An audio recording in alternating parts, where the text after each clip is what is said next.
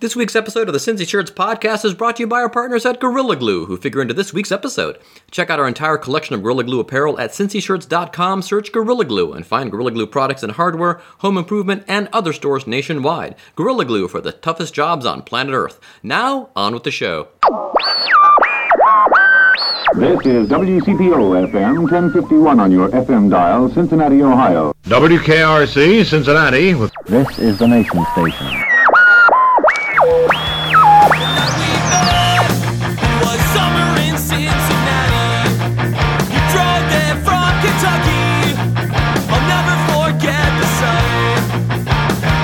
Hi again, everyone, and welcome to the Cincy Shirts podcast. It's episode 76. Today on our show, sculptor Tom Tsuchiya. There was a number of different folks that, of course, approached the church about recreating a new Jesus, but I was involved almost in down the line because there's a local fabricator that approached me, and then they basically talked to me about designing the piece. So I was always been involved on that sculpture in terms of just the design. That was my main role. You're very familiar with Tom's work if you've driven on I-75 between Cincinnati and Dayton, been outside of the Reds ballpark, or visited the Baseball Hall of Fame, or visited any number of locations around the tri-state and around the world, in fact. Tom talks to us about how he creates his incredible sculptures, how he became the Baseball Hall of Fame's official sculptor, and the story behind Hug Me Jesus. Be sure to listen to the special promo code at the end of the episode. You can take 20% off your oldschoolshirts.com or cincyshirts.com order with that. So now let's talk to Tom Tsuchiya. Cincinnati, Ohio. I come from C-I-N-C-I-N-N-A-T-I, Cincinnati. She came down from Cincinnati. Just maybe think of me once in a while. I'm at cincyshirts.com in Cincinnati. So born and raised in Kentucky. Oh, Cincinnati. Were you born here? Yeah. Okay. Where'd you go to high school? I went to Indian Hill. Oh, I guess are we officially starting now? Yeah, we can start. talk. We can start talking now. Okay. Yep. Slide into it. Oh, we can slide into it. That's cool. So yeah, I was born in Cincinnati here, and in fact, not far from this area. I grew up in the Hyde Park area, Oakley area, and then eventually moved to Kenwood. I went to Indian Hill School District, but Kenwood, I always call it the slums of Indian Hill. Yeah. That's where I grew up, in the slums of Indian Hill. And I went to the Indian Hill. Yes. Not a bad place to be. I reckon they got him. It was all right. And it was about 5 minutes I lived from where Ken Griffey Jr. went to school, Moeller. Oh, so, yeah? Yeah. Awesome. Mm-hmm. Have you ever sculpted Ken Griffey Jr.? Yes. Yes. It was his Hall of Fame plaque in Cooperstown. Oh, that's right. In fact, that was my first plaque I did for the National Baseball Hall of Fame. So it was cool. It was Ken Griffey Jr. Wow, that is awesome. Along with Mike Piazza. Did they pick you because you were from Cincinnati and he's, No, it had nothing to do with any of that. Actually, it was, it all worked out because it goes back to Kenny Chesney. Okay. See, if Kenny Chesney and Tim McGraw did not decide to go on their Brothers, I guess what was it called, Brothers in the Sun or Under the Sun? Remember that one? Remember that concert series?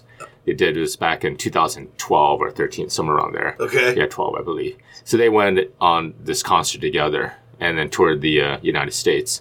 If they didn't do that, I would not be doing the plaques for the National Baseball Hall of Fame. Really? And the reason that happened was Josh Rooney. He was working for Matthews International, who produces the plaques for the Hall. Okay. And he had this side hustle where he just helps out with like Kenny Chesney on the road, like secure venues and things and places like that. So he was so Josh was working with Paul Brown Stadium to secure and help Kenny, out with the venue there when he came to Cincinnati. He and Tim McGraw came to perform. So he was working on this. So Josh happened to be in town when Kenny and Tim were performing, and Josh opened up the newspaper, the Cincinnati Enquirer, and in the Enquirer was a photograph of me and Joe Morgan posing. Okay. Because I was working on his statue at the time. So Josh became curious about all this because, Josh works for Matthews International, which is the producer of the Hall of Fame plaques. They do bronze work of various kinds, mainly relief sculptures, but they do all kinds of bronze stuff. So he thought this might be a good business opportunity here. So that might be someone we could with. So he actually reached out to me. This kid's the real deal. Yeah. So he reached out to me, found me, and then he said, hey, let's talk about, working together on, the Morgan sculpture potentially. And I said, I already have a foundry working on that already, so we can't do that on this one. But I'm open to do some feature stuff together. And then, so he actually invited me to the concert, which is really nice. And then I got to go backstage and all that. It was fun. Yeah. And then actually me and Josh, we started working together on, where I'll bring in some work for Matthews International for some bronze relief projects. And then he actually got me work. And then we basically started working together, and then a few years later, Mindy Ellis, the sculptor of the National Baseball Hall of Fame for 20 years, from 1995 to 2015, retired at the end of 2015. Wow. And then Josh basically had me succeed her. So that's what So you're doing all of the Hall of Fame? all of them. All the Hall of all the Fame dudes. movies. Yeah. All of the, yeah. Wow. So every year, do you have a contract? You're going to do it forever, or? Yeah, the way it is, it works. Yeah, basically, as long as everything's cool with me and Matthews and the hall, then everything's cool. Then it's kind of like being the Pope or something. Yeah. It's a lifetime. I could be taken out. I could be poisoned. I could die or whatever. That kind of thing. But as long as basically I'm, have my faculties and I'm not dead, then I have it forever. Yeah. It's awesome. That's So I love great. it. Yeah. Oh, man. Yeah. Job security. Yeah. It's, right? Yeah. Something like that. So let's backtrack a little bit here. So you're in Indian Hill, going to high school. So what? I'm guessing you always liked art. Yeah. Was sculpting always your thing? Are you good at drawing? Yeah, I was like a variety of things, but I guess I always liked sculpting, or I liked the 3D a lot. That's something I always gravitated towards. So, and then when we were little, like me and my brothers, we used to have, there's like a creek in our backyard, and we used to just go down there, and there was like some clay formations. I guess we like mine some clay down there, and then we'll bring it back up to our backyard and we'll like model some things, Oh, wow. Yeah, it's pretty cool. But those things always crumbled. Like I remember when they dried, they completely just they kind of shatter. They just completely like fall apart. Did you have some kick-ass Play-Doh? Yeah, we had some of that. Yeah, Or, probably. I don't remember, but I'm sure we had something. And then I remember like in art class, like we were given once like a blob of clay, and then we were supposed to model something, and then we were going to get it fired. But I remember making one, and I was done before everybody else was, and I asked the teacher if I can have another blob, so she gave me 2 blobs. I had like 2 blobs, sent me 2 sculptures. Oh, I remember wow. one class, and I thought, yeah, because this is fun. I think I remember I made a Triceratops was my first one, and then I made a monkey, and then the monkey one turned out pretty cool, and he was like had like a little fruit, he was like eating it. He was pretty Yeah. nice. Oh my gosh. Yeah. How old were you? I don't remember how old I was when I did that. Might have been already 12 or something like that. Okay. No, that time. This was like middle school, I think. Nice. Yeah, I can't remember. So I'm guessing you went to something art like that. school? Or Yeah, actually, apprenticeship with a couple artists. It was Karen Havenstrait. She's a noted portrait painter in town. In fact, she was at the you were at the she's Empty at the Bowls. Empty Bowls She thing. was doing Okay. a Marty. Yeah, she was like became my main mentor. Okay. And then, so if I'm like Luke Skywalker, she was like my Ben Kenobi. And then Nice. later on, I met like Yoda. So it was Richard Miller was her mentor. And he was actually and he was just crazy. It's nuts. He actually lived not far from here, from 60 Shirts off of Erie. And he was like a really brilliant artist, but he was just, he was not really good in business stuff. So he was just doing his, own stuff. But I learned a lot of the sculpting from him and from Karen. Gotcha. And Karen's primarily a portrait painter, but she is a really talented sculptor. Yeah. I mean, really, to the point where I'd say naturally talented. She's more talented. She's like Ken Griffey Jr., like, in terms of talent in that way. And I'm kind of like, just like a regular dude. Yeah. I mean, she really had a lot of amazing talent, but she went into painting. That's her awesome. profession. So you didn't go to school? So College. I went to University of Cincinnati, where I did go and I was studying classics there, classical civilization, which I call classics light, LITE. Okay. Because it's basically like the main course, like the classic studies, except it's a lot easier because it's less like language. It's more of a good liberal arts education. Okay. But I felt for me was the best kind of education. So I learned a lot about actual art. Yeah, so you wanted that good base to fall back on in case. But at that point, you knew sculpting was in your brain, and that's kind of to the be honest- path or art is what you wanted to take. Yeah, to be honest, I didn't really have a real plan. I've always been good with tactical things, but grand strategy has never been my bag. So I never really have a really big strategy. I just knew this is what I would like to do, and I was just doing a bunch of that work. And then a lot of it was all serendipitous, So, it just ended up, just getting into sculpting Yeah. as a career. Yeah. And so, It wasn't so you learn you learn how to sculpt, you know, how to physically make something. And then it seems like there's so much other stuff that goes into it, like how to scale it, how to, you know, make it preserve for, you know, forever, right? You know what I mean? Because you don't want it to crumble and Yeah, whatever. that's right. It's like, where do you pick up on those kind of details that actually, you know, you're actually honing your craft, or, you know, like making it legit art sculptures, not just these 3D cool things that may just fall apart after the sun hits it and all that. Yeah, well, yeah, a lot of it I learned from Karen and from Richard Miller. Learned from both of them, and then I also learned things just on my own, you know, as I worked on my own, and at the same time I collaborate with various people, you know. So, for example, like we're talking a little bit earlier about Pete, you know, just before we start the podcast, and you know, I want to make sure that the statue can withstand people climbing on it and abusing it, you know. So There's some engineering involved. Engineering, yeah. So there I worked with GE aviation engineers, and then so there they did a lot of the designing and all that, you know. And but at the same time I learned a lot from them as well about all kinds of engineering issues. Wow! So it's really a lot of fun. So I learned, and I'm always like feel that you should always be learning all the time, you know. So I'm picking up. And I find stuff in the internet just to find out what other people are up to, or in the whole wide world of engineering and science and art and just anything. That's awesome. So they were open to helping you out, or they weren't like, oh, come on, kid, we're working on jets. Yeah. And jets, so birds don't blow up the engines and all that stuff. That kind of you want us stuff. to help us with this dumb sculpture? Yeah. See, the funny thing is, yeah, they thought this is fun, you know, because it is because it's like, obviously this challenge is nothing compared to designing a jet engine. Yeah. You know? And so this is like this fun project for them, you know, and much, much more humble than designing a giant, you know, jet engine to power, you know, Boeings and Airbuses.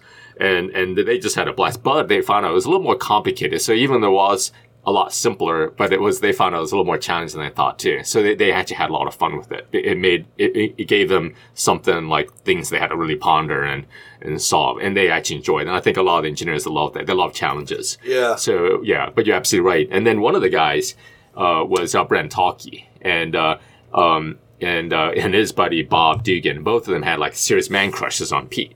And in fact, what was cool is Brent, he went to the same school as Pete, you know. And so it was like a special, really sentimental connection. And then Bob and Brent, both of those guys, they have their like club. I think it's called Let Pete In. Yeah, that's right. Because, you know, Let Pete into the hall, you know. Oh, yeah. Yeah. And then I met them at the during the All-Star Fan Fest, because I was doing this sculpture during the Fan Fest. And then I started talking to them, and we just shooting the shit about random stuff. And we're talking. Then at that time, I was working on Tony Perez's sculpture. And then they said, "What's the next one?" I said, "Pete." You know. And then of course, Brent and Bob's their eyes, you know, it's all lit up. You know. And I said, "Hey," I got this kick-ass idea. What I want to do is I want to do something totally unlike any other statue. I want to cantilever it. I want him like he's the moment he touches down, he's beginning to head for a slide, and there's no structural element visible, you know.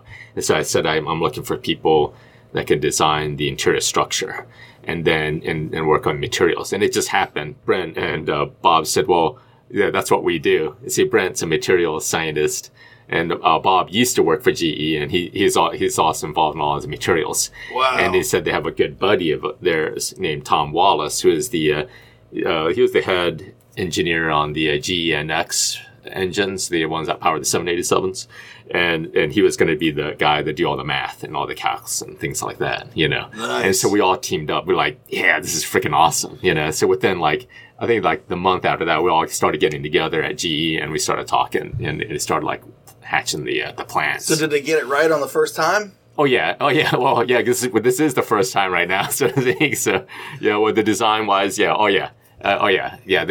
What we did, we made sure we did a lot of careful, like, due diligence on everything. And it's overkill, you know. We made sure it's like, because I basically said I want 6, like, giant, huge people, like, you know, defensive, offensive linemen from the Bengals all sit at the same time. Yeah. So that'd be about 2,000 pounds or whatever, right? But the sculpture design, they carry about 6,000 pounds. So it's like super overkill. So nice. You can, like I said, you can park a Tesla Model S or a Mercedes S-Class. Yeah, you should do that. Car. Sounds like a commercial. Drive it right up on top of the statue. You know? Maybe glue it there with some Gorilla Glue with one of our partners. Yeah, in fact, Gorilla Glue, I also work with them as well. I ripped them in. In fact, Gorilla Glue is inside Pete's statue because there's a part of it. And I wanted to, when I did this project, Pete, I want to make sure it was done as much like Cincinnati and local as possible and have some cool stuff. And I always love Gorilla Glue because, by the way, their duct tape is the best duct tape on the freaking planet. Yeah. And, I mean, that should be our sponsor this week. Yeah, I'm serious. No. Yeah, I'm telling you because Sorted. yeah, I've worked all kinds of materials in the duct tape. A lot of the duct tape, they peel after a while, but not Gorilla Glue. I mean, that stays for freaking ever, you know. Nice. It is like the best. It is the best stuff. Yeah, it's when I make a lot of the random Gorilla sculptures. Glue. Yeah. See that sponsorship? Yeah, cash? seriously, it is like, but it's like this is the truth. This is a fact. It's like this is like, and it's cool. I mean, it's and this that they have the black colored one and they have the silver one too, but it doesn't matter. That's just the thing. The colors doesn't matter. But Yeah. its stuff is freaking awesome. And then so anyway, and then and I knew because I needed a duct tape that I can rely on because what happens in the sculpture we had to do something special. So there's an interior stainless steel skeleton that runs in Pete. And the inside is hollow because the bronze is about a quarter inch thick. Yeah. You know? And you have a picture of this. We'll put it up on our blog. Absolutely. That's super cool of the inside, cool. Like an X-ray vision of the of the sculpture. And but anyway. So we wanted, and one of the things is we want to keep the metals from touching, the dissimilar metals from touching, because the sculpture itself is bronze, but the interior structure is stainless steel. But we can't have those two items touching each other because it would create a battery, and the bronze would disintegrate the steel. Really? So, just from touching it? Yes, that is correct. Yeah, that's right. Just you got this, you're creating a battery, you know, and batteries are not good for this kind of case, you know. Otherwise, batteries are freaking awesome. But so if I want to make a battery, all I got to do is put bronze next to stainless steel. You create a battery. You know, I don't know how effective things would be, but over time, eventually, I mean, it would take a long time in the case of bronze. If it was like aluminum and bronze, aluminum is gone and very rapidly. But stainless steel lasts for a long time, you know, against the bronze. However, you know, with this statue, the nature it is, because of the cantilever and all this, you know, we want to make sure it's lasts, you know, like guaranteed to last forever. And we're overkilling. And so, at any rate, we got this stainless steel that's essentially floating inside the bronze. And then what we did is we injected this aviation foam. There's a special foam that's used in like some fighter jets. And it's not used in anything other than it's some crazy wild stuff. And then so we injected that stuff inside that holds everything together. So the bronze is separate from the steel, but everything is held together by that foam. So, wow. And then, but in order to make everything work and make sure that that when we do an injection that the bronze or that the metal doesn't end up touching the bronze by accident or things just start rattling in the wrong way, we use some Gorilla Glue to temporarily hold stuff together, like some of the steel, and kind of keep some of the stuff away from the bronze. We just use it as sort of a way to secure things. I remember, in fact, what we also did was we wrapped some of that Gorilla Glue around some points. Yeah, that's right. That's how we did it. So we had these little struts which touched the bronze. You know, the stainless steel would touch the bronze, but that we used Gorilla Glue as a barrier. So that way that the metal wasn't physically touching the bronze. You know, if that makes sense. Yeah. We just wrapped it. Yeah, that's what we did. So we needed something that's 100% reliable. So we just put that, I just put wrap. And that's going to be inside of Pete forever. Yeah, it's inside for Pete forever. Yeah, It's in there. It's pretty cool. So I've got a question about sculpture. Okay. 2 questions. Like, I guess we'd call traditional, or, you know, when sculpture started. I can wrap my head around how people do paintings, how songwriters write songs. Sculpture's always baffled me. I would not know where to begin.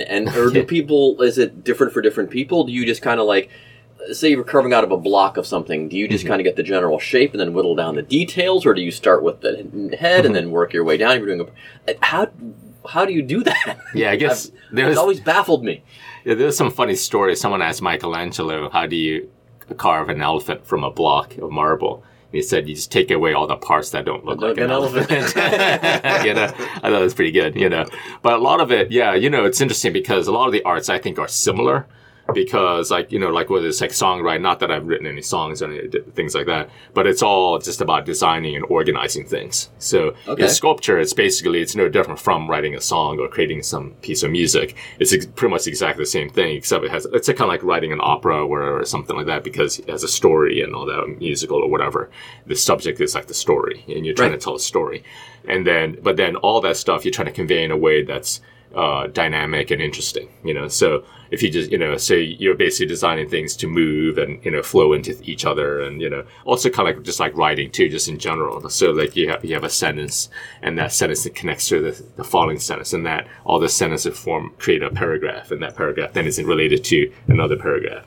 But all of this stuff is just, you know, if in a good writing, you know, like someone who knows what they're doing, everything flows. There's cadence. There's a rhythm to everything. Everything is, you know, you use the right proper words and all that, you know, and that's really what it's just that easy. PF. It's like a song, dang it. It's that kind of a thing. It's that sort of a deal. Yeah, and you want to come up with things that are interesting, you know, not just bane on an ordinary and trite, you know, because that's boring, you know. Yeah. So again, like with Pete, well, how do you make it interesting? You know, you have this cantilevered thing, you know, that's, you know, he's just touching only in the forearms, you know, it's interesting, it's different, you know. Yeah, and you want just standing there. At the same time, you also like to have things that capture that personality, right? That you want the emotional quality. So with his hair flying like crazy, and then, you know, just the way you model things, just it captures. You're trying to capture his personality. You know, you look like a tank, so you get those big volumes on him, and, you know, his giant arms, and, you know, thighs and butt and everything, you know, and then, you know. And then the other things I like to do is some artistic license, kind of like in music or whatever, or, you know, I mean, I can make it like exactly like him, like a portrait. That's it. I want to make one quick thing. For the National Baseball Hall of Fame, I'm supposed to make him like accurate as possible to these guys. You know, maybe a little bit of aesthetic, you know, modifications, but pretty much like you got to nail these guys, you know, in terms of the accuracy. But with Pete, I want to make him look a little better looking, you know, because he's not the most good looking guy on the planet. In fact, he's just plain ugly, right? So I made him look like him, yet a little more heroic and a little better looking. So he's a good looking version of Pete. He never looked that good. But what about, like, I know, like, I'm a trained illustrator. I'm pretty decent at painting. And, you know, 2D, I know when you're painting portraits and stuff, there's like little things that really capture the likeness. And like with Pete, I think, you know, his red hair is just as important as, you know, like the shape of his eyes or whatever. So when something's like bronze, a monochromatic sculpture, you know, and sometimes, you know, the skin color or, you know, the eye shades or something like that really adds to the likeness. How do you deal with that? Or what in sculpture, what are the main things that help capture likeness? Yeah, and that's a really great point you made there too, because a lot of times in most of these sculptures, it is monochromatic, you know, and then of course, in real life, people have color, you know, they're different, and then so one of the things is, and it is somewhat of a challenge because of that, because people, if you're like, say, for example, we all just painted ourselves one color, we will actually look different from the way we ordinarily look, you know. And so one of the things is, for example, if someone has dark hair, you know, then I would put a little more like grooves in the hair to give it more of a dark look. You know, if they have like dark eyes. Oh, to use like the shadows. Shadows to create that. And then I remember I did last year, Trevor Hoffman's Hall of Fame plaque. And then he had his blue eyes. And so if I, you know, carved deep in there in the eyes, then it would look, he'll have dark eyes. But since he has sort of the lighter colored eyes, I made it really shallow, almost like there's really no depth to it. And then so it gives the impression that he has a light colored eyes or blue eyes. And the cool thing is I was in San Diego because the plaque traveled there after Cooperstown. And then I overheard this fan saying, "Oh, look, that sculpture captures his blue eyes." You know, the person was saying that. It was like good testament. It's like, "Oh, good, it worked. My plan worked." So that's good. You know, there are things like that you do. Have you ever been in front of someone trashing on them? Yeah, so far no, which is awesome because I went down there and I wanted to get the actual genuine reception from people, and everybody loved my Trevor Hoffman plaque for Cooperstown. I did one for San Diego Padres as well, and then that one I got like some people said, "Oh, that was good," someone was not as good, but the Hall of Fame one, everybody loved it. It was like unanimous. So that was awesome. That is good to hear that. Yeah, because I wasn't like fishing for anything. I was just like just hanging out and just listening to what people's reactions were. So that and it's everybody's a critic. Yeah, because you want to know what the genuine thing is, and you know what the genuine, because how I ask somebody, they might be nice unless they know you really well, So Well, like you don't want to be like the artist who did the Lucille Ball. yeah. That was like the worst ever. Yeah, I think they finally replaced that, didn't they? Yeah, they did. It was a much better awesome. quality. Yeah, much better. I mean, she went from looking like with the Fonz to actually Lucille Ball. But man, I don't know if that artist, maybe he's like super famous now because he's horrible. Yeah. Or she could be horrible too. Yeah. I don't want to, Sure. be So, follow-up sexist. question. As far as like, do you approach all sculptures pretty much the same way? In other words, if they came and said, we'd like this out of a block of granite, we'd like a Pete Rose statue versus the bronze one, do you approach those differently because there's going to be a lot more technology and other considerations involved in a bronze thing that's going to be outdoors and last forever versus a block of granite might sit in a museum? Or is it basically the same approach because it's a sculpture? Yeah, I guess, with the materials are different in terms of what the limitations are, right? Where like something like stone has a lot of compressive strength, but it's pretty much not much tensile strength or zero. So that's an issue. Where bronze has a lot of tensile strength, where it doesn't have as much compressive strength as like granite. So I would approach it with different ways. So a lot of times I've noticed that people approach me about things, they're not thinking particular materials in particular, and then it's usually later on that we start discussing materials, and things like that. And sometimes it's my budget. concept. And budget. Budget's usually the big thing, because we can make something out of solid gold and all that if we wanted to, but, obviously, budget becomes an issue, and in fact, budget is in fact, I just love limitations. And I always talk about this because limitations are great because that actually helps come up with ideas in the first place, because, you only have so much money to deal with, where the location is, who the subject is, all this kind of stuff, general size and things like that. I really like that a lot because then it narrows things down. So generally you'll come up with the idea first and then later on will come the materials and how we're going to do this. Yeah, oftentimes, Okay. So I want to usually try to come up with something really wild and crazy and something wacky, and then depending on issues of cost and limitations, we can narrow things down or whatever. Or if we know what the budget is, then I can come up with something based on what the budget is and come up with something wild. Yeah. And then I just usually $200. Here you go. Yeah, that's right. And then because you can do stuff out of scrap material, you can do all kinds of, really, you can pretty much do anything you want, make anything cool. It's just all about come up with the ideas. And it's like the Three Little Pigs. You can make it out of straw. You can make it out of mud or brick. Or brick. You can do whatever. Yeah, exactly.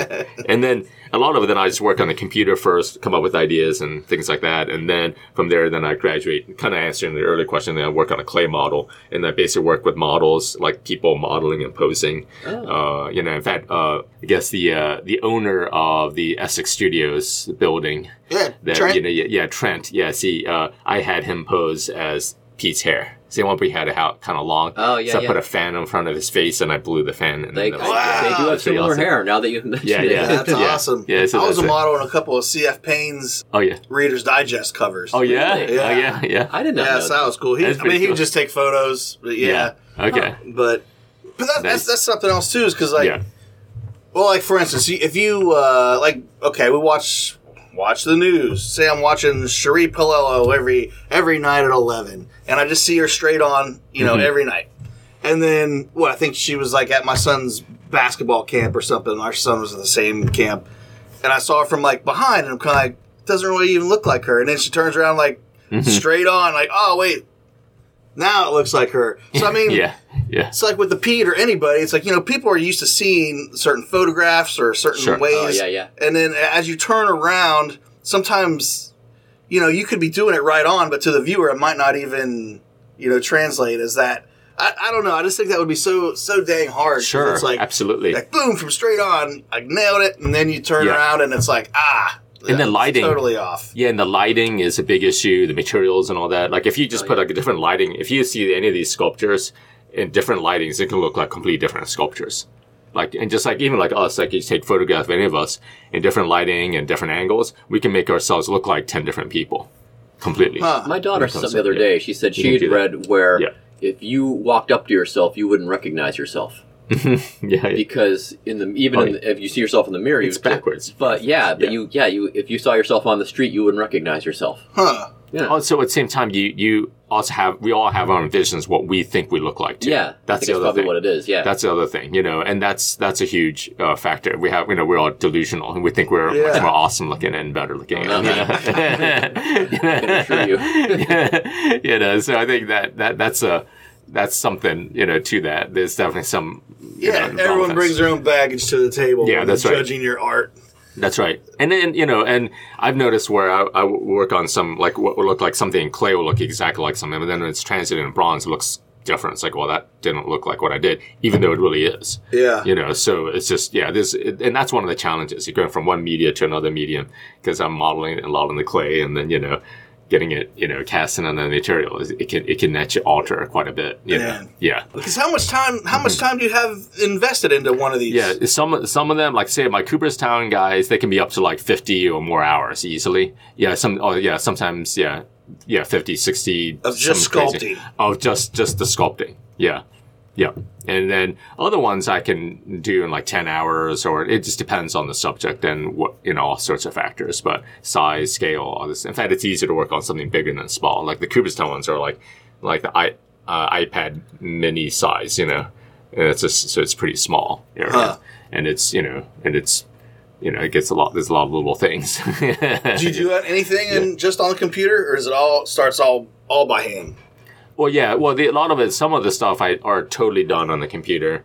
That I have some projects that was entirely designed and finished, and then go from after it's been designed, go straight to fabrication, and then others. But most of it, a lot of stuff I like to kind of play around in the 3D programs for sketching, because you can turn it around in 3D space.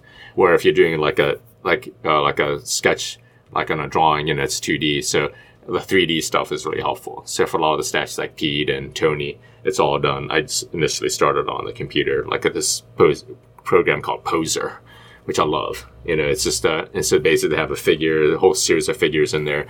You can design a whole layout, I can do like part of the entire ballpark, just build that, and then I can model, or at least figure and pose like the general design of the sculpture. And once I find something I like, then I go into clay.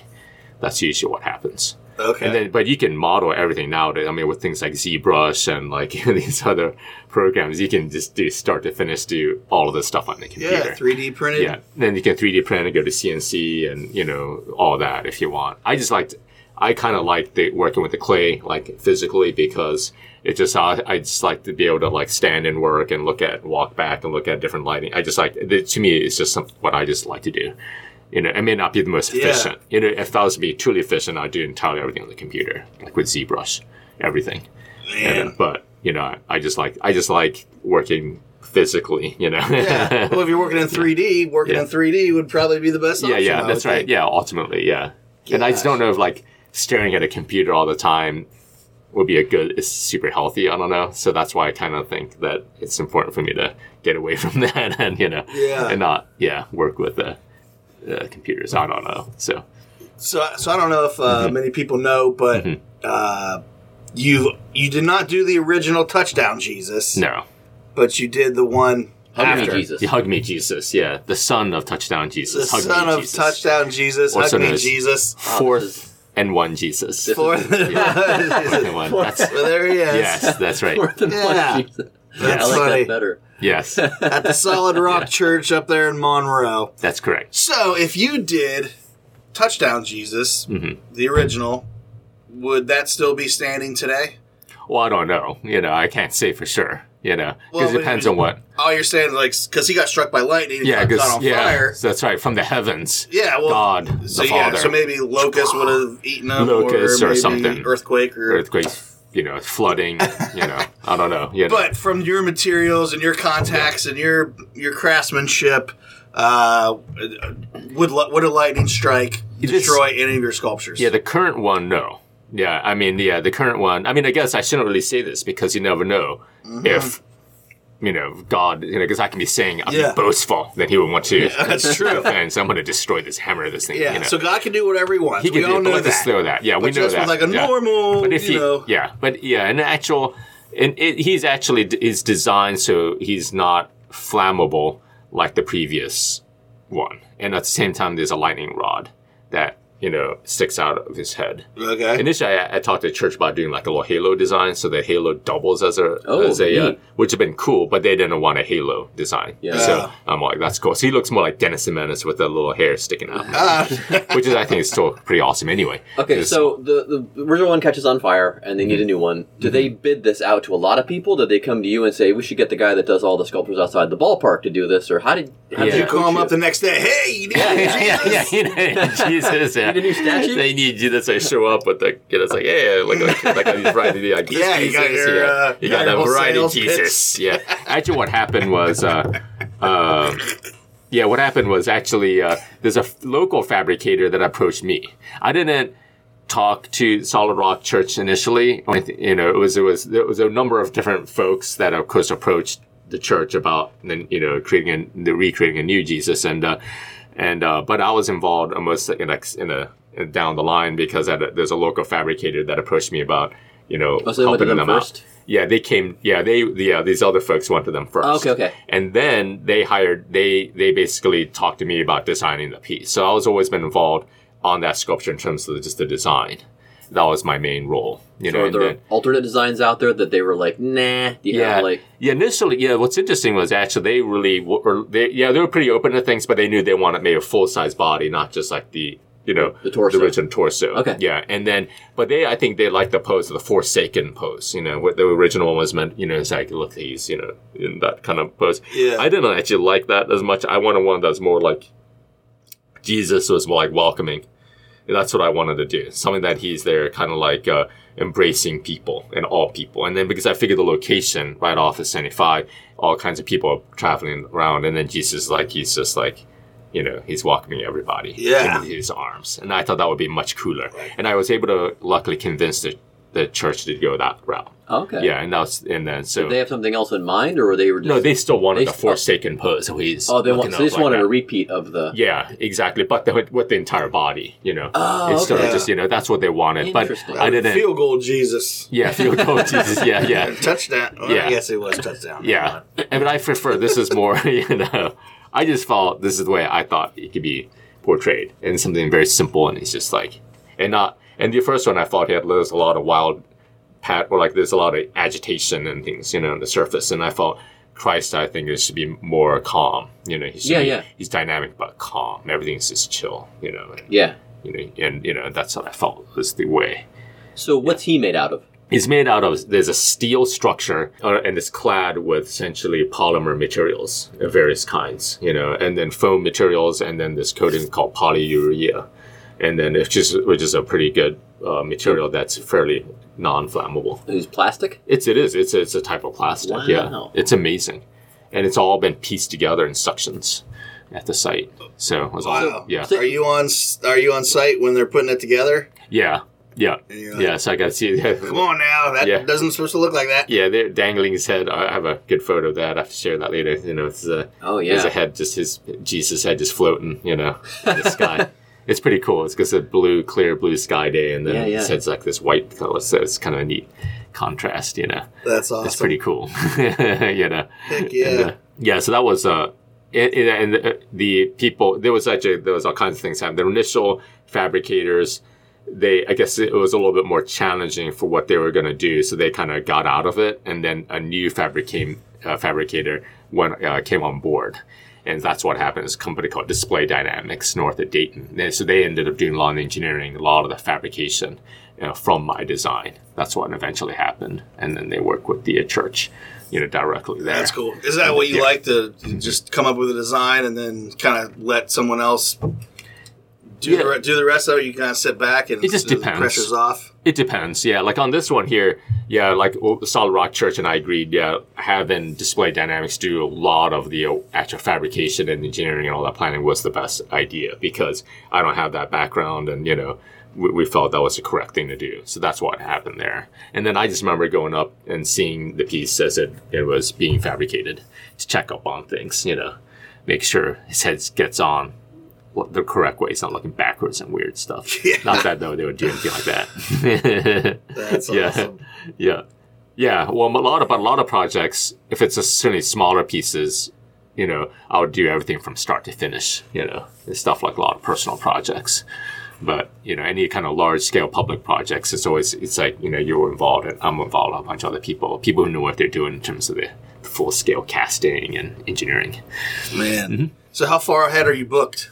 It depends on some projects. So some of it through next year. I got some things going through next year.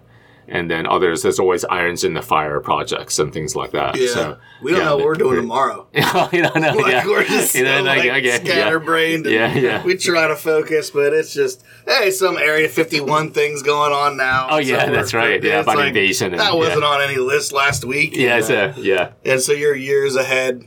Well, see, in your case, it's a different kind of a field, So, and a lot of times you can deal with these very timely issues and topics, and it doesn't take 9 months to complete something. Exactly, that's right. How long was Pete start to finish? That was actually a couple years because of his engineering issues. So typically it might be like 9 or 10 months for like a conventional bronze. It's not terrible, but anything these something wacky and crazy, it takes longer. And I've got some other plans for some other wacky stuff. So I got something I'm planning right now that I'm going to propose to the Reds about that involves some wacky shit. That's even more wackier than Pete. Something that's going to make Pete's statue look like a Model T, like an antique. It's going to be crazy. Nice. I'm hatching some plans for something cool. Yeah. So where else around town can people see your work? Like outside of the ballpark, of course, and on I-75. Where else can people see your work? It'll be at the Cincinnati Zoo. I got like a cheetah and a cougar there. Oh, okay. And then Xavier University, D'Artagnan the Musketeer. Yeah. Oh, that's awesome. I just saw pictures of that on your website. Yep. And then we'll put that on the blog. Oh, yeah. And St. Francis Xavier, the namesake of the university at Xavier. His nickname, Big Frank. And that one's a really neat piece. Okay. I love that one a lot because, and I depicted him when he visited Japan. That was pretty cool. And he's wearing the traditional cassock, the Jesuit cassock.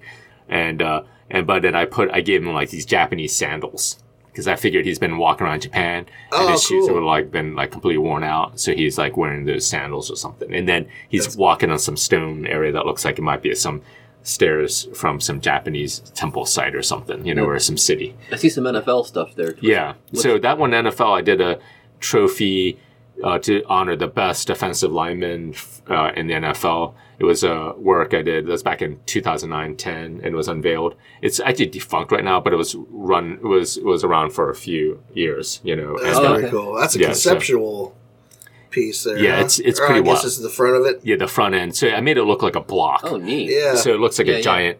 It kind of like a pun on what they do at the block, though. Yeah, it's the wall. So it's this big wall. It kind of and then the figures on top are like crenellations on the wall and all that. So I make it look like a big just barrier. And then at the same time, but anyway, we can go back to that one too. But I just got other work pretty much across the country actually, from the East Coast all the way to the West Coast, like in Los Angeles, and then down to Texas. I got stuff in other ballparks, like Seattle Mariners, and then San Diego Padres. Those are like some relief plaques for them. Yeah. And then Round Rock Express, the minor league team for the Astros. I got some stuff there. And then there's George Washington University, some little trophy designs, and then wow. The big stainless steel sculpture I have in Los Angeles is actually my favorite piece, and it's that one. It's right there, and it's a piece that it's actually I consider my best work because it's something that's unique, and it also helps out the community. It's this was for Biola University, which is a Christian university out there. It's a small university in the east part of Los Angeles, and I was commissioned to create like their first sculpture on campus. It was a competition, and luckily I won. And I proposed this idea that it's a sculpture essentially made of 12 elements representing the 12 baskets that Jesus and his disciples used to feed the 5,000. And it's all formed in a shape that looks like a fish. And then it looks kind of like a basket too. Yeah, like a basket, exactly, like kind of like it's woven. Yeah, and then at the same time, it doubles as a receptacle for helping to feed the needy in the Los Angeles area. So there are panels that can be removed, and then during the Christmas time, students at the university can contribute non-perishable food items. The sculpture becomes like a shelf. Has a purpose. Yeah, it has a purpose. Yeah. And then... And it's not a person. Was that hard for you to not do? Yeah, it is. It's different. Yeah. And you're right. And that's a really cool thing because I'm so used to doing people. And then it's like, whoa, this is not going to be a person. It's going to be essentially an abstract sculpture, you know, and made of these 12 cylinder shapes and things like that. And I did that one in town on the computer. It was fun.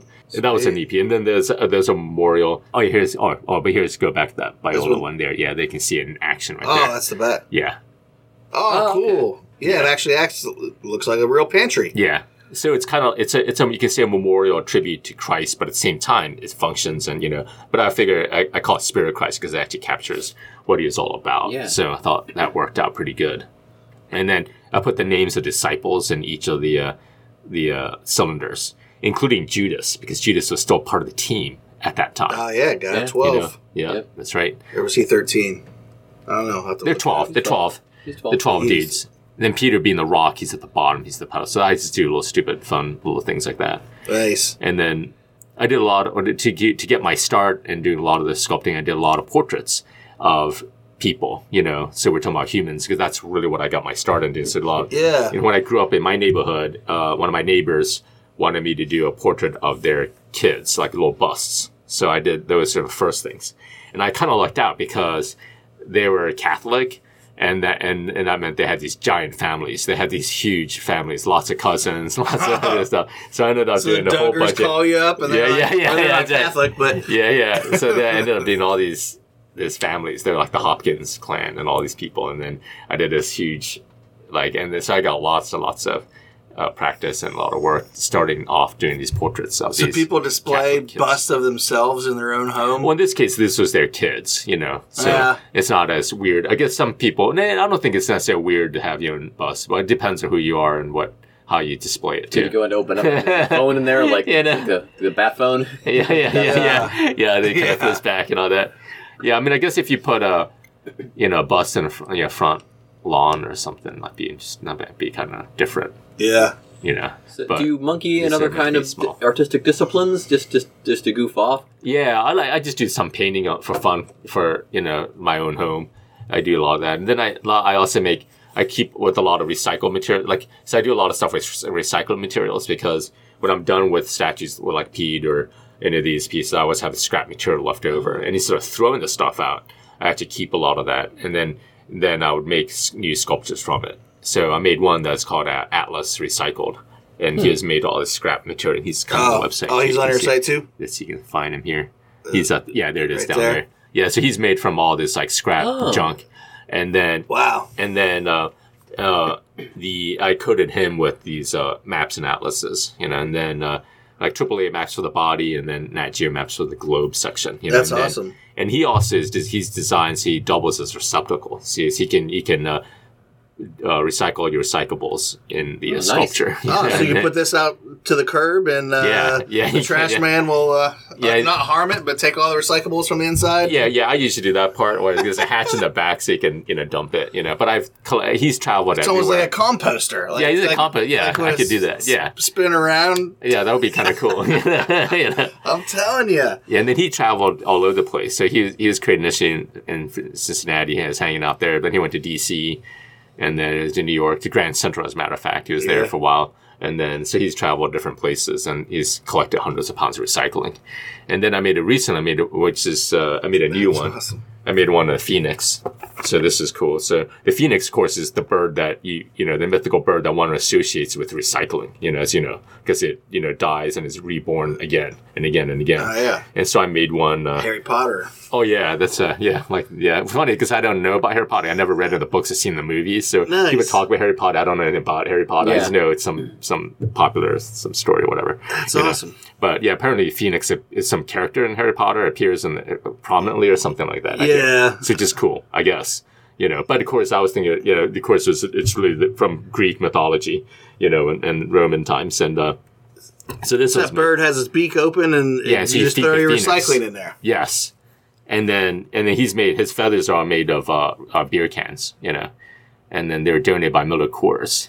Oh, wow. Yeah, they So had, how'd they become gold? I put a coat of shellac on it that gives Okay. a golden color, and the rest of the body is made from all this like scrap foam and that's been shaped in CNC. That's awesome. Where's that right now? And he's right now in a warehouse. He was actually in New York a while ago, and he's en route back home. And then, he's on tour? Yeah, he's on tour. So he travels around collecting. And then I'm going to put him in other parts of Cincinnati. He'll get around as well. Like That's great. He's going to travel around. Yeah, I remember Shark Girl was at the Sawyer Point a couple years ago. It's just some random, looks like a little girl with a shark head. Okay. And but that's like a sculpture. I was like, it's like, hey, follow me on Facebook and see where I go. So I've followed Shark Girl for the last 5 years on Facebook. Okay. But anyway, I thought that was kind of cool. So so your stuff does that. Like, do people request, hey, we need to get this Phoenix, or do you just call people up and say... Yeah, a lot of it's just on my own accord because it's just been recently built. In fact, I'm not even completely finished with it yet. It's still in progress. I'm trying to wrap up a couple things, and then I'm doing some tests and things. So that's why he was out there in New York City. He was just trying to get some feedback and see what's going on. And then I'm going to modify some things, and then But eventually, I think it'd be like the shark. Girl is going to travel around. I can create a page and things like that. I should do that. Create a little Twitter and Instagram and Tinder. Maybe Phoenix can have his own Tinder page. Tinder page. Yeah. Swipe right if you like this, or whatever. Whatever way you swipe. That's so cool though, because why do trash cans have to be boring trash cans? That's right. Mm-hmm. What a cool concept. Like, I would much rather throw something away if I was stuffing it in this sweet golden bird's mouth. Yeah, that's right. Yeah. That's awesome. I think that, hey, if you can convince the world that they need to update the trash cans into real sculptures. That would be cool. That's cool sculpture. It sits in your kitchen. And you can mass produce it. Yeah. Can you mass produce any of your stuff? It'd be hard to do. Like the recycled ones, they'd be difficult to mass produce, because there's just a lot of effort into it. But I got to figure some things out. Nothing worth doing's easy. No, that's the problem. But there are ways. Friends. Yeah. We can figure it out. But Miller Coors was very helpful. They did like an ad. They featured him in an ad, and then as a trade, then they gave me all these defective cans, so cans that got messed up or whatever. And so I got a whole ton of these beer cans in my studio right now. A lot of people that don't know me think I have a problem. At the time, I'm like, no, I don't really have a problem. This guy's demons. Yeah, demons. That's right. Because you walk in it, it's hilarious. I got these bags. And so I can make some more Phoenix. I can make Phoenix 1, 2, 3 different types, and maybe even a larger one, like a jumbo Phoenix. So do you melt them down? Do you just cut them with 10 snips and glue them? Yeah, cut them. Yeah, in fact, I actually had my apprentice / co-sculptor, Gina, work on it. I had her do it because I didn't feel like cutting all those and doing all that. So I had her do all of it. So I felt kind of bad because she ended up cutting some of her fingers, but I guess she's tough. She didn't die, which is good. She's still around, and that was cool. And she didn't complain. She just did what I told her to do, which is good. She didn't. She might have been grumbling, and she probably hates me, but I don't really care. So you're not a one-person machine. No, I have a lot of help. Definitely get a lot of great assistants and volunteers and all kinds of people, and including, of course, engineers. And one of my main assistants is named Ray, and he's actually an interesting person because he is 82 years old right now. But he's not like any 82-year-old. He's like someone many, many decades younger. He's like a machine. He's been for a long time by my right hand, for a long, long time. And he's been doing, he started helping me out on these original sculptures of the ballpark, Great American Ballpark, like on Ernie Lombardi statues. Is back in the early 2000s, and he's been helping me out always since to this present day. Nice. And he's been always kind of like my R&D person too, because he was a physics professor at Xavier alumni, and he's a very smart guy. So I oftentimes when I need some problems, like some R&D things solved, I just throw him some stuff. And some complicated math problems that he does all that. And then he's good at different materials, and he has a lot of knowledge of things. So he's just you guys just first started hanging out, and then all of a sudden it turned into all sorts of crazy stuff. Yeah, Cooperstown and it's great. And then this has been it's just been awesome, and then he helps out with Pete, statue, doing all the cleats, the detail stuff and things like that, like modeling that. It's great, and it's just it's awesome. That's awesome. I had a question too, and I can't remember. Oh, do you ever? Oh, what your inspiration? Like, you ever just walking around and see something that's from another artistic discipline and say that'd be cool to do something like that, but only like in a 3D version, or just maybe some kind of engineering thing, and think you could artistically do that a better way. Sure. Like a crosswalk or whatever. Just absolutely. In fact, one of the things is I'm kind of into a lot of like science stuff here and there, like in terms of climate change, climate science stuff. So sometimes I see these designs, like for example, like some visual aids talking about, like say, trajectories of, like where, say temperatures are, say 1850 and how things can rise to, as they're currently rising and, where it might go in 2100 and beyond or whatever.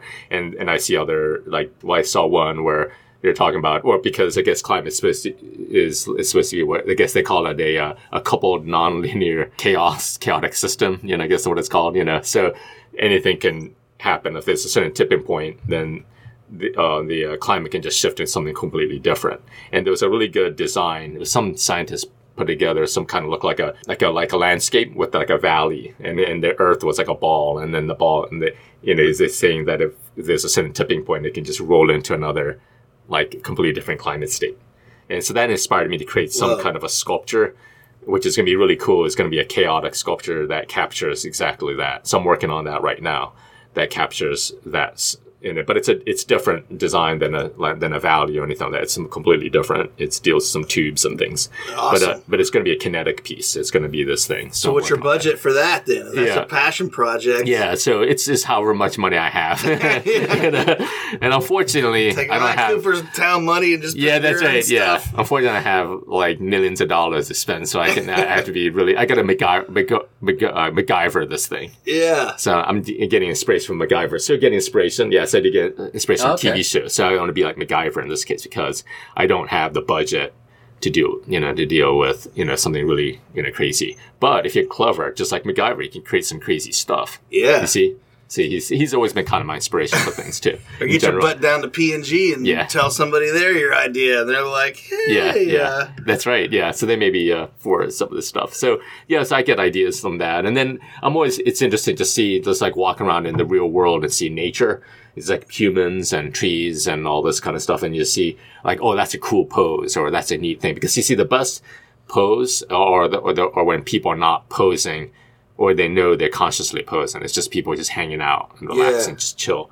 And you see these things. So then I like, oh, that's a neat design, or that's a neat, cool. Or like in baseball, like watching like the baseball players, the way they would throw or they run or whatever. And they're like, oh, that's pretty cool, and, this neat kind of things. And I kind of like take notes of it because I said, oh, that could potentially be a sculpture in the future, things like that.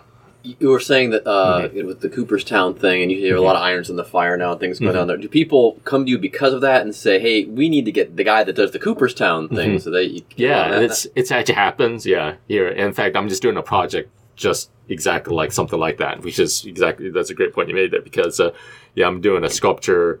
It's a memorial for a baseball fan that passed away not long ago, and the son had this idea of capturing his father as kind of like a parody Hall of Fame plaque. And so that's what I'm working on right now, which is really fun. And it features, he was like a Detroit Tigers fan, a big fan of like Alan Trammell and all that. So I do his portrait, but I'm restricted to making anything that looks too close to the Hall of Fame, because that's a copyright in the Hall. I asked them, can I do something that's really close to the Hall of Fame? And they said, no, you can't do that. They don't want me doing that. So I came up with one. It's in a different design, but you can kind of hearken or relates to the National Baseball Hall of Fame kind of plaque as a portrait, and then I just put some like baseball bats in it.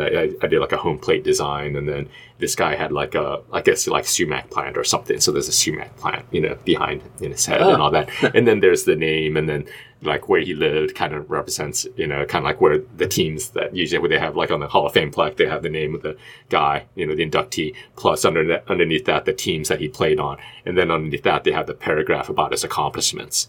And so that's kind of what I did on this plaque. So you know, and then instead of the teams this guy played, because he wasn't a pro baseball player, I just we put where the different places he lived around the country, you know, and then we have like a big block of text about his accomplishments and what kind of person. It's really cool, yeah. And then it's gonna be cast in bronze, and they're gonna mount it to like a rock, you know, and it's just stuff like that too. Yeah, in fact.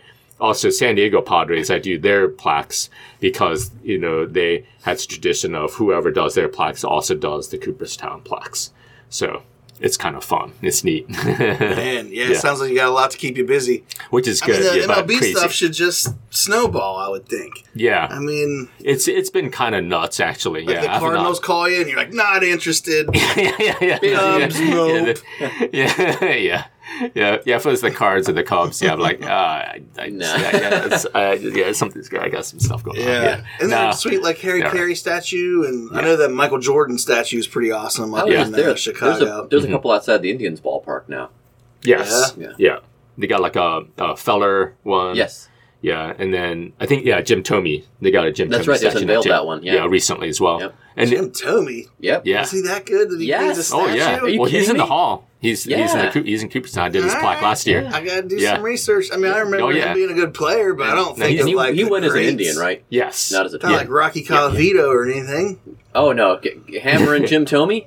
God. That Thome is the real deal. Yeah. It's the real deal. You can't knock the Thome. Sorry, Thome fans. Yeah. No, he was on those great 95, 90s, those World Series when they teams. went to those teams. Yeah. Yep. Even they didn't win, unfortunately. There were so many other guys there. I think it gets a little clouded sometimes. Kenny Lofton and yes, that's right. Yeah. Yep. Omar Vizquel. Yeah. Yeah.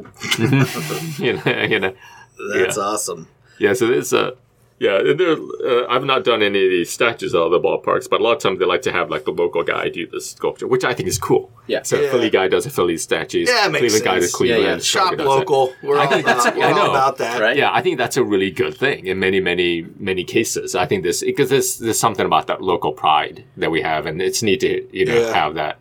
I'm not going to name, but you ever like critical of it? You go to a ballpark and you're either like, oh wow, that's really cool. I wish I could have that, or you're kind of like, what? Oh no, there's some great statues out there. All kinds of really nice ones out there. So I'm impressed, and I'm always, I mean, there's some that I like less than others. Okay. Ones I love and ones not so much. Can you tell ones like where your eye identify with something that's more handmade as opposed to like? Can you tell how they did it? Yeah, I mean, most of the statues are all handmade. Okay. I'd say pretty much all. Like with illustration anyway, it's like you can tell when someone used a projector and traced. Oh yeah, traced. Oh yeah, that kind of thing. Yeah. Like, sometimes you're like, man, it's just too perfect. Mm-hmm. Like maybe they did use some sort of 3D scan or some sort of, I don't know what the equivalent would be. Sure. But I mean, and I've done cheater. Is there a way to cheat in sculpture? Yeah, I wouldn't call into that really cheating. It's just different ways of doing things. Because, for example, even like back in ancient times, then there were people would take molds off of actual people, and cast them. So Donatello did that on some of his pieces, where he took these life casts off of actual people. But to me, I don't think that's cheating. It's just it's a method, because someone still has to design the piece, has to organize things. Yeah. And then Donatello is really good at that. I mean, the dude was the master. He was like Johann Sebastian Bach of sculpting. He was like, dude was freaking amazing. In a way, doing some crazy. But he would do things like, and I see no problem with the people. If you want to do entire sculpture, you digitally scan somebody, and create something. As long as it's designed and it looks right, I think that's all good. It's not cheating. At all. Okay. Yeah, I think they're just different ways. It just because like also like, where do you draw the line exactly too? I also say, because even like say photography, people say, oh, you just click the button, a little button, you just focus and then click the button. Is that cheating? Yeah. Because you have a portrait of somebody. You didn't, get out the paintbrush and, or just the paint, stuff. No, in fact, photography is just hating when it comes down to it. Yeah, because photography is just an art form as painting or drawing. It is just much. I think so. And, you can tell photographers know what they're doing and ones that don't, Yeah. What about, your inspirations. You mentioned Donatello, like what Rodin. Yeah, Rodin. Those guys are all right. Duveneck. Yeah. Duveneck was a local sculptor, right? He was a painter, local painter. Did he do? Yeah, he might have done some I sculpting. thought he did some like sculpting on that have. church in Covington for some reason, but I don't know. But I guess I like this guy named Aristide Maillot, is a French sculptor of the 20th century. And he did a lot of these figures that were kind of like very simple designs, very neat. I mean, he's always probably one of my faves. And then there's these Japanese statues at these temples. They're kind of like these like bouncers. They're like these huge, kind of like what you have like bouncers at like a club. They were like these guys defended like the Buddhist temples. They were kind of like these huge like dudes that like ripped and all that. Wow. And then they have these like really crazy whirling patterns of like, well, they got this crazy, like, whatever you call it, like costumes or whatever you want to say. Pretty just badass shit. And then I love some of that. And it's kind of like Bernini's sculptures too, because he's got all these crazy, like, whirling patterns and all that. So some of those I got some inspiration, and I'm a big fan of that, What about something like the Terracotta Warriors? Oh yeah, those are pretty wild too. Yeah, those are some crazy. Insane. That is insane. Crazy, yeah. That is insane. And those is what the bodies are mass produced. So, which makes sense. A lot of times, all the heads are unique. Those are all individually unique portraits. Every face is unique. Yeah, every one of those. Yeah, but the body parts you can see with the armor and that they were able to make like some kind of a big mold, and they were able to cast. And those are basically slaves that did those. No, they probably would have been most likely. Well, we don't really know for sure, but most likely a lot of them were actual dedicated craftspeople doing all that stuff. Yeah, we don't know if they were slaves. They might have felt like slaves doing it after working on, soldier number 538. Things start getting like, I don't know, but they're like, just do it. The emperor's like, just keep on going, guys. Yeah, it's crazy. That is nuts. And I was imagine like one of the crazy things is like the amount of like they must say totally took out an entire forest to fire all those, to get all those fire. Yeah. I mean, you had to clear. I mean, I'm just talking like acres and acres of forest, just destruction to fire and cast. They didn't have like gas kilns. No, or I mean it's like all that. like it's all wood fired. That was all powered. Unless the Chinese had. Which how long would take for like say one of your sculptures was wood fired? How long would that take to cure it or whatever? I mean, it's to the actual firing. I mean, since I'm not done anything, I'm making like a big scale, but it doesn't take necessarily long. I mean, it take a few weeks, I guess, or for the firing part. But the modeling would take obviously a longer time. But it'd still take a few weeks for it to. I don't, because you have to assemble the parts and all that, because they'll have to be fired probably in sections, and then you got to do any kind of touch ups, and you got to paint it and all this, and they knew all that technology way back then. Even. Yeah, because those are all painted colorfully. They had all this like color on them. So I mean, and I guess those weren't glazed, so they would have been fired and then someone painted because that. Yeah, so that's how those would have been done. It's crazy. Man. Yeah, these guys are nuts. It's pretty cool though. I'm trying to convince the Reds to do that. Like I want to have Red's Army. Red's Army. Yeah, because I don't think we have enough statues at the ballpark. I think we need more. 9. Well, so I've done. Okay, wait. Let's see, how many have I done? So there are 8 at the ballpark. 8 statues outside. Yeah, outside plus my new pavilion, and then I did Chuck Harmon. That's at the Reds Urban Youth Academy. Okay. Yeah, but so I you didn't do the ones inside the Hall of Fame museum. Like no, the ones inside. No, those I didn't. They everything has been mainly it's outside stuff. Okay. And then I just started doing their Reds Hall of Fame plaques too. So it's just that was my first indoor stuff. For a long time, I was like the outdoor pet, like the cat, like that. They always keep me outside. I was never allowed inside. Now they finally let me inside to do some stuff. And then, but I just still feel we need more statues. So all you listeners, you can write to Rick Walls, the director of the Hall of Fame, Reds Hall of Fame. We need more statues. We as fans demand more statues. That's right. So what do you think about the trend in the South where they're taking all the Confederate generals and ripping all those down? Do you see that as like, oh, come on, it was important during the time and you're just trashing good art? Or do you like to see that kind of revitalization, the rebirth and attitudes and... Yeah, it's definitely, there's a gray area to that. Because first of all, a lot of those symbols, when they were actually made, which is decades after the Civil War, they were designed in some ways as a way to, you can say, well, it's a propaganda to relive the Confederate times, and then so there's some darkness right there to begin with when they were made. There wasn't like it was during the Civil War they were made, they were like decades after, and people want to. So there's a little weirdness there, I think, and at the same time, I'm fascinated about all this because you see this throughout history, like. They have a thing called the damnatio memoriae in the Romans, that so damnation of like memory or the destruction of memory, usually where there's one group, dethrones another group. The first thing they do is they destroy the statues, of the previous group. And what we're seeing in some ways is that kind of a thing, where a certain group becomes more powerful than this other group is then now their memory is destroyed. So I see it from an objective thing. That's what's happening. And I don't have any particular opinion about it because that's just what happens throughout history, and it's just the stronger group will always have, they will exert their views, their opinions, and then they'll diminish and destroy the weaker ones. And then you see this when obviously like when the Spanish came and, took over, the Mayans and, the Aztecs and all that, they wiped out all of that, they completely destroyed all of that, as much of their statues and all that as possible, and then replaced it with the churches, and it's a similar kind of thing. And then but from an art historical, there's some of the statues, those Confederate statues, are very high quality. Like not from I'm not talking about the subject matter, but just from a design. Like the one that's in Charlottesville, there's the Robert E. Lee sculpture. That's a beautiful piece. So you hate to see it destroyed. But I figure if I personally think at the same time, just being someone who's fascinated in history, there are reasons for leaving the memorial because it tells you, hey, there was a different time, when people thought in a different way. And it's important to remind people that. And then I think that personally, I think a lot of the memorials should stay where we should put a plaque next to them saying, hey, there's an era where humans treated other people very badly and we had these very barbaric thoughts. The idea of enslaving people.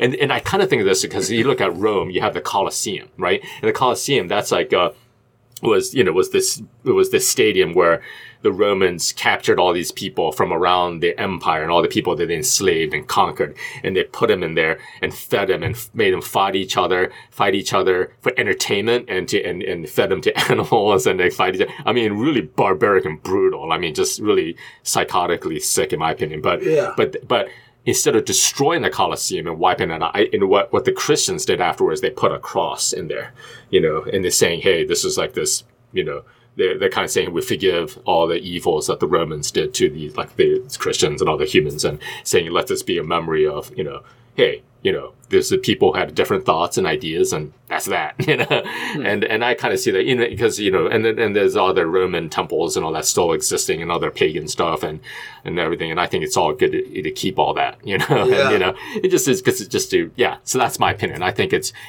better to preserve it and let people learn and understand. I think a lot of the protests come from a lot of people being ignorant about history, and it's better people learn more, and just simply wiping this out doesn't do anything in the grand. It's not very necessarily productive. Now, what's the lesson? Yeah. Well, we don't know because there's nothing to talk about anymore. And in stuff like these kinds of bad behavior can come back again in the future because people forgot about it, But if it's there, if there's a statue of some dude like Robert E. Lee is around, well, then it reminds people, here, there's a time where these people, we don't agree with their views, existed and they thought like this, which seems terrible now. In fact, there's another case where I think they had a statue of and it was at university. I think they had one statue of some guy that might have been pro-slavery or whatever, and then I think they put on another part of the campus someone who was all about abolishing and help abolish slavery, and I thought that was cool. That's another way. It's a way to talk about the show that, like, hey, like this is how we do things now. We have advanced. We're not the backwards people that we once were. That's what I say. That's awesome. Yeah.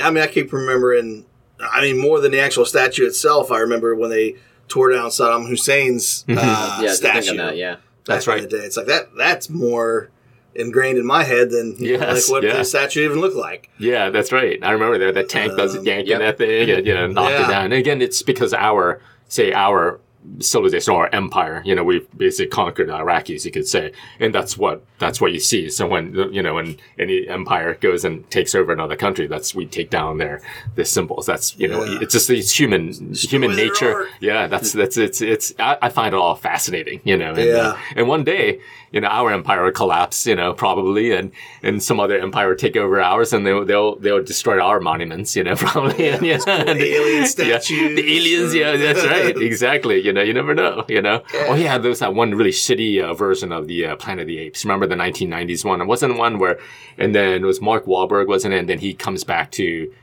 the States, and then he goes to Lincoln Memorial, and then the head of instead of Lincoln being in Lincoln Memorial, it's replaced by one of the apes. Remember that? Yeah. I thought that was pretty badass. That wasn't a good part of the movie. I thought it was kind of cool. He's back, and it looks like it's back in Washington D.C. But then he goes and there's a statue. That's kind of cool. And that could totally happen. Totally. Just hang on his head. Sorted. That's awesome. Well, man, I think we talked about a lot of cool stuff today, you guys. Yes. Sure.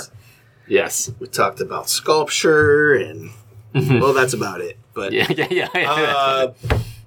So at the end of every episode, we like to ask the guest to have give us a phrase or one word, something. It could be anything. And this one word can be used at cincyshirts.com as a promo code, and people can save 20% off their order. So is there any word that's near and dear to your heart, or something that we talked about today that you'd like to be your promo code? My promo code. Let's see. I got to think about this here. That's interesting. So it's so interesting. Yeah. Pressure. Yeah, there's a lot of pressure to this. I always just say create. Create? Just create. Okay. Yeah. Just simple, because there you go. It's always good to be creative and just create. Yes. All right. Keep creating. Keep creating. Yes. Cool. Yes. Well, Tom, thanks for hanging out with us today. Okay. And we'll see you guys next time. All right. I turned to stone when you were gone. I turned to stone. Turned to stone when you're coming home. I can't go on. Tom Tsuchiya. I'm still fascinated by sculpture. I still don't know how he does it, and he explained it right there. Find out more about Tom and his work at tomtsuchiya.com. Tsuchiya is actually spelled Tsuchiya. And if you haven't already, please check out the Cincy Shirts podcast archives. Lots of great episodes back there. You've got Matt Bischoff from Survivor, Gold Star CEO Roger David, Bill Donabedian, who founded and still books Bunbury, Greg Hamilton from WWE, John Kieswetter talking about TV, Amy Yazbek, actress from Blue Ash, talking about her TV and movie roles, Duke Sinatra from The Gary Burbank Show. We got Cash Wright, Mike Mathis, Johnny Bench, Bronson Arroyo from The Sports World, as well as Mo Egger. Gosh, there's all kinds of great episodes. Go back and check them all out, please. And if there's someone you'd like to hear on the podcast, drop us an email. We have a new address specifically for the podcast. It's podcast@cincyshirts.com. Put podcast guest in the subject line as always, and then tell us who you'd like to have on the show. You can also support the show using that email address through Venmo or PayPal. If you want to kick in a couple of bucks to help the podcast keep going, well, that would be spectacular. It does take a lot of time to put this thing together, and so we need to make a little bit of money from it. So again, use podcast@cincyshirts.com in Venmo or PayPal, and just, kick in whatever you think is fair. We'll leave it up to you. Be sure to tell friends and loved ones about the show too, including folks who may no longer live in the area, but still feel connected to the tri-state. Today's show is produced by me with help from Josh and Darren. Our theme music is Cincinnati by Big Nothing. They are from Philadelphia, and you can find their music on iTunes, Spotify, or wherever else you get your music. Find vintage tees from great places like Philadelphia, Boston, Phoenix, Pittsburgh, Cleveland, Louisville, Seattle, and many more at oldschoolshirts.com. Got a lot of defunct teams there, old shopping centers, old radio stations, restaurants, and the like, just like Cincy Shirts, but for those particular towns. And again, the promo code for this episode is CREATE, and you can use uppercase, lowercase, you can alternate if you like, it'll all work. Use that to take 20% off your entire cincyshirts.com or oldschoolshirts.com order. You can also use that code in our physical or brick and mortar stores in OTR, Hyde Park, and Loveland. Follow our social channels, Facebook, Instagram, Twitter, and Snapchat for the latest Cincy Shirts news. Again, tell your friends about the show, give us a review wherever you get the show from, and as always, download or stream us next time. Bye!